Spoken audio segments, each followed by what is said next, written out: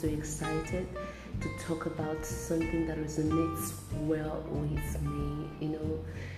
God so loves us and calls us every time to Himself. Do you know God's heart towards you is to know Him and to love Him and a fellowship with Him? The Bible says that we are made for His pleasure.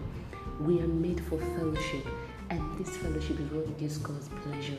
If you want to know how to give God the best, give Him your time, give Him your presence, give Him your attention. This is the most important gift you can ever give to God.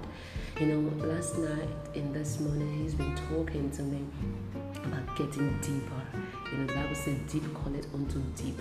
God is calling us to a deeper walk with Him. God is calling us to a greater walk with Him. A life of greatness is what God is calling us. So when we come to God, He builds us up. When we come to God, He arms us well and aims us in the right direction. When you are walking with God, be rest assured that God will complete you and God will put you in the path that you should go. But the most important thing is this: your attention is needed. Pay attention to God. Everything else may be calling for your attention. In fact, the battle is a battle of attention. And God is telling us, don't let everything take your attention without me. God has to be in the picture for you to have a perfect life.